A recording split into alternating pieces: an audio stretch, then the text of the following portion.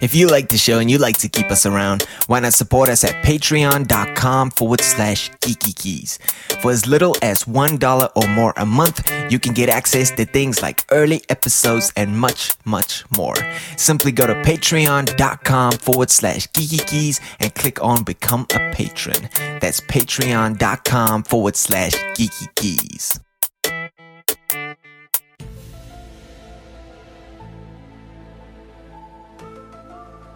Welcome to another episode of the Geeky Keys podcast show. Yes, this is episode 19, and today we are delving into the mysterious world of extraterrestrials, or shall I say, the universe of it, right? You like that one? Alright, but before we get into the show, two things I would like to mention. Tomorrow is Earth Day. So why don't you drop us a comment on our SoundCloud page.com/geekykeys, as well as on our Facebook and our Twitter, and tell us what you do, what you have planned to celebrate Earth Day. And this coming Sunday, the official world premiere of the show, Genius. Now this will be showcasing the life and time of the famous, or the infamous, Albert Einstein. Yes, I cannot wait for that one. I've been seeing trailers for it for the last 2 to 3 months, and I'm really looking forward to it. So finally, it is here. So yeah, why don't you drop us a comment as well, what you thought about that show. I'm looking forward to it. Really, I am. I cannot express how much. Right. But let's get into our episode for today. Like I said, all about the mysterious world of extraterrestrials. Now, I feel this is something that has fascinated humans for the longest of times. And I think it really exploded with this whole Roswell crash conspiracy. Right? Alright, so today, instead of just blindly talking about aliens, we've broken it up into 3 different categories. Right? So first category, we are going to give you a little bit of evidence just to kind of show you that it might be possible. Alright, and then secondly, what we're going to do is we're going to say, if there is evidence, why aren't we seeing more of them? Right? Yeah. And then the third category is going to be the most important one, I think. If we do find evidence for life, intelligent life out there in the universe or in our galaxy, we're going to ask the question that what will happen the day we meet? How would we make first contact? But yeah, we got all that coming up and much more, so why don't you stick around?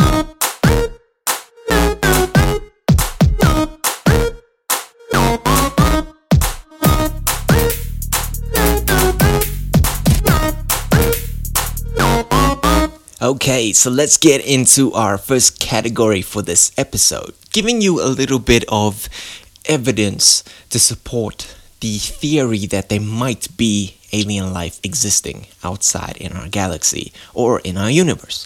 And I think one of the most substantial evidence is called the wow signal. Now I'm going to play you a little bit in case you have no idea what this is about or have no idea how it sounds or never heard it before, and even if you did, kind of a bit of a refresher on it. So listen to this.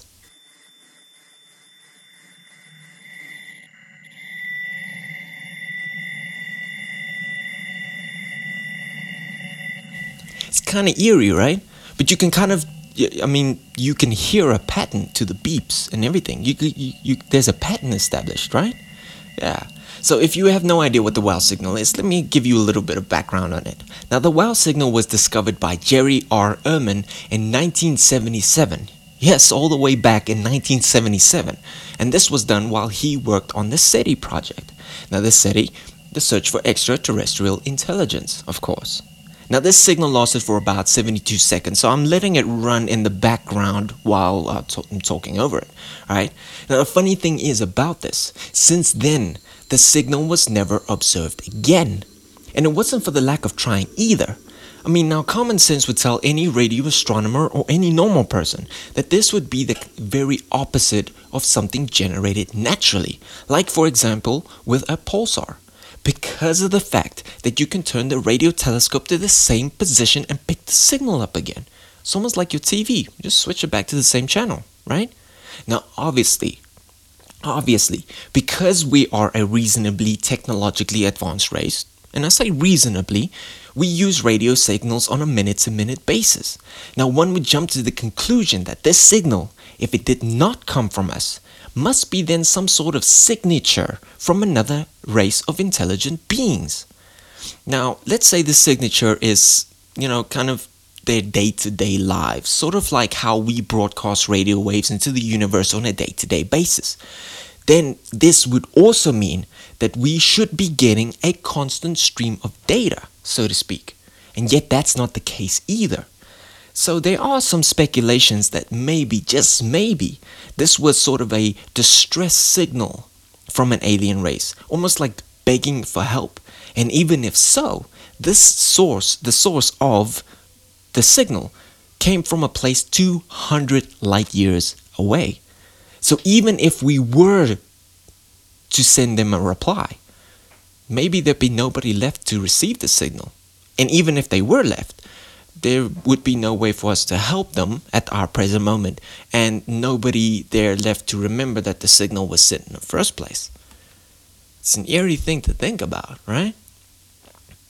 So it almost begs the question then, if there is a signal, if this signal did come from an alien race, why aren't we seeing more of them? Why just this one thing, this one-off thing? And I think the most fundamental thing to ask is kind of laid out in the Fermi paradox. Now, I'm sure most of you know or have heard about the Fermi paradox and how it explains our view on life elsewhere in our galaxy or in our universe.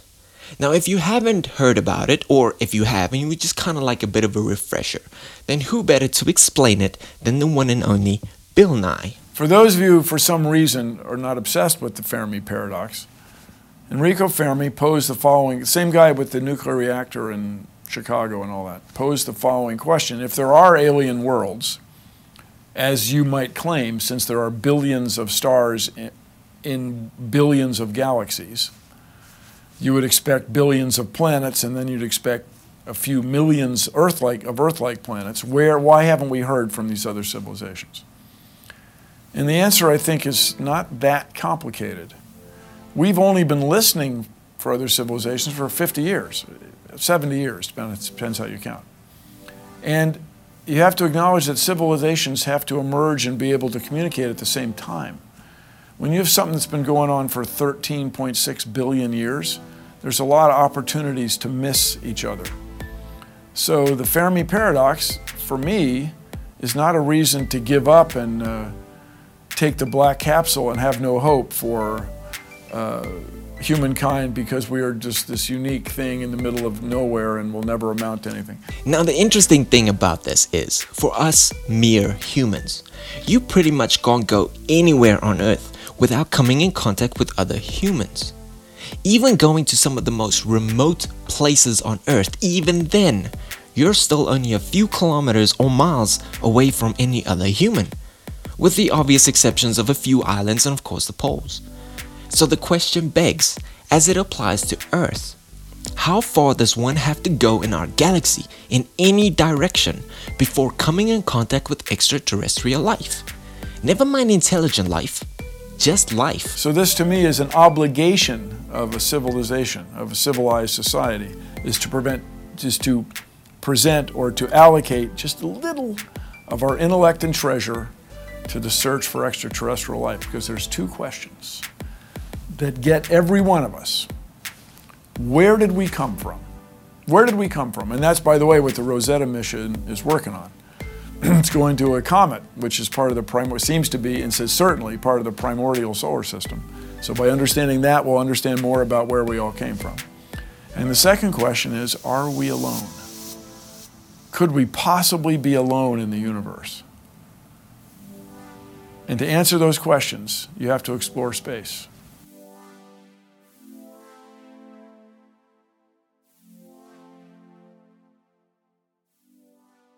Alright, so now having posed the question of, are we alone, quote unquote, if the answer is no,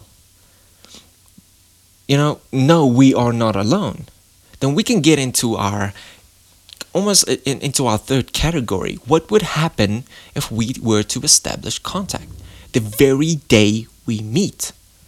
Alright, so now we've covered evidence, we have covered Why aren't we seeing more of them if there is overwhelming evidence? And the third thing, if we do make contact. And this is what we're going to get into now. The day we actually meet. The idea of humanity's first communication with extraterrestrial life has been an exciting topic for decades. Countless books, movies, TV shows, and every other form of media have long speculated what first contact would look like. Would they be little green men? Giant tentacled monsters? Would we even be able to communicate? What if they're not friendly?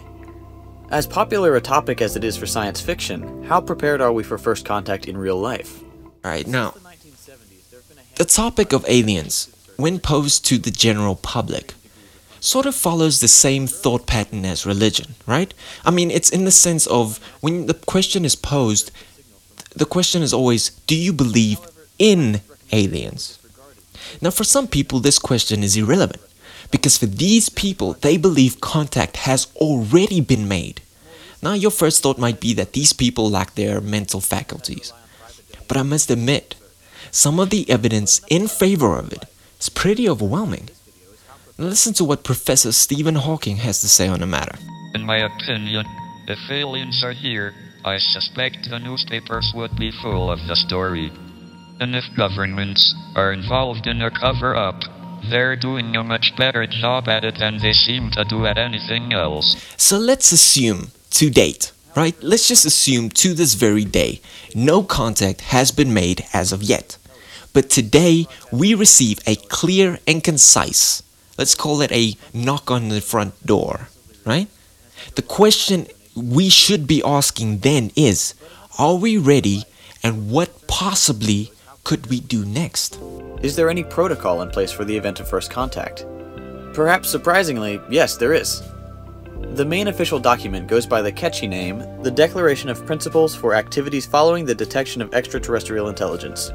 Alright, now, having looked at the evidence, pose the question of, quote, are we alone, unquote, and played out the scenarios of what would happen if contact was to be made, I think the exciting part of all of this, and this has been predicted, that we will have a definitive answer of whether or not extraterrestrial life exists in the next 30 to 50 years, which is nothing.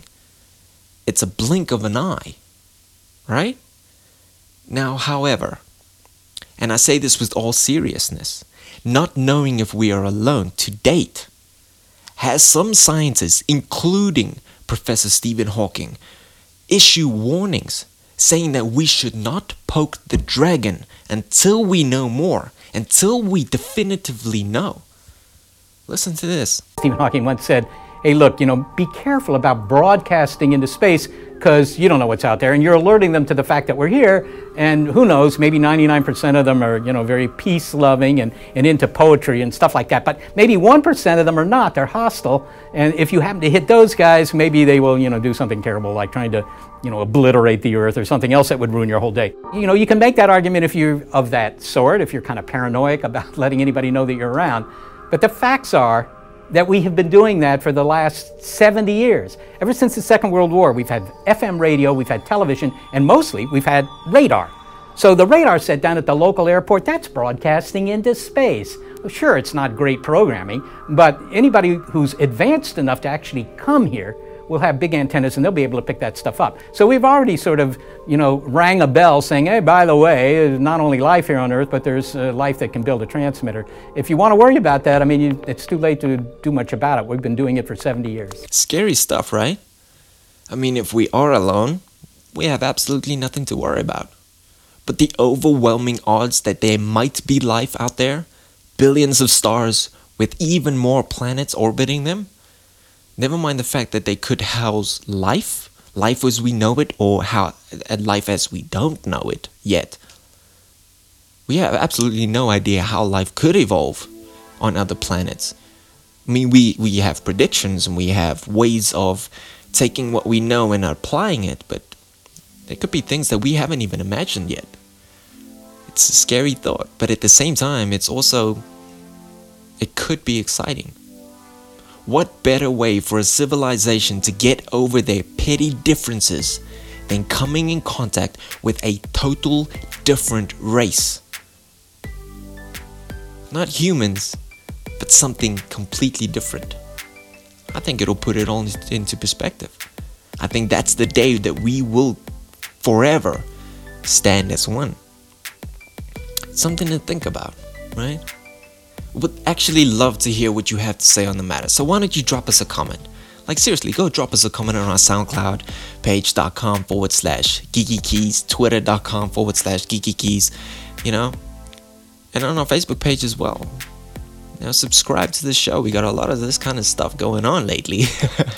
But yeah, hopefully we've given you something to think about, something to talk about, and something to debate about. I mean, because that's how you get the answers.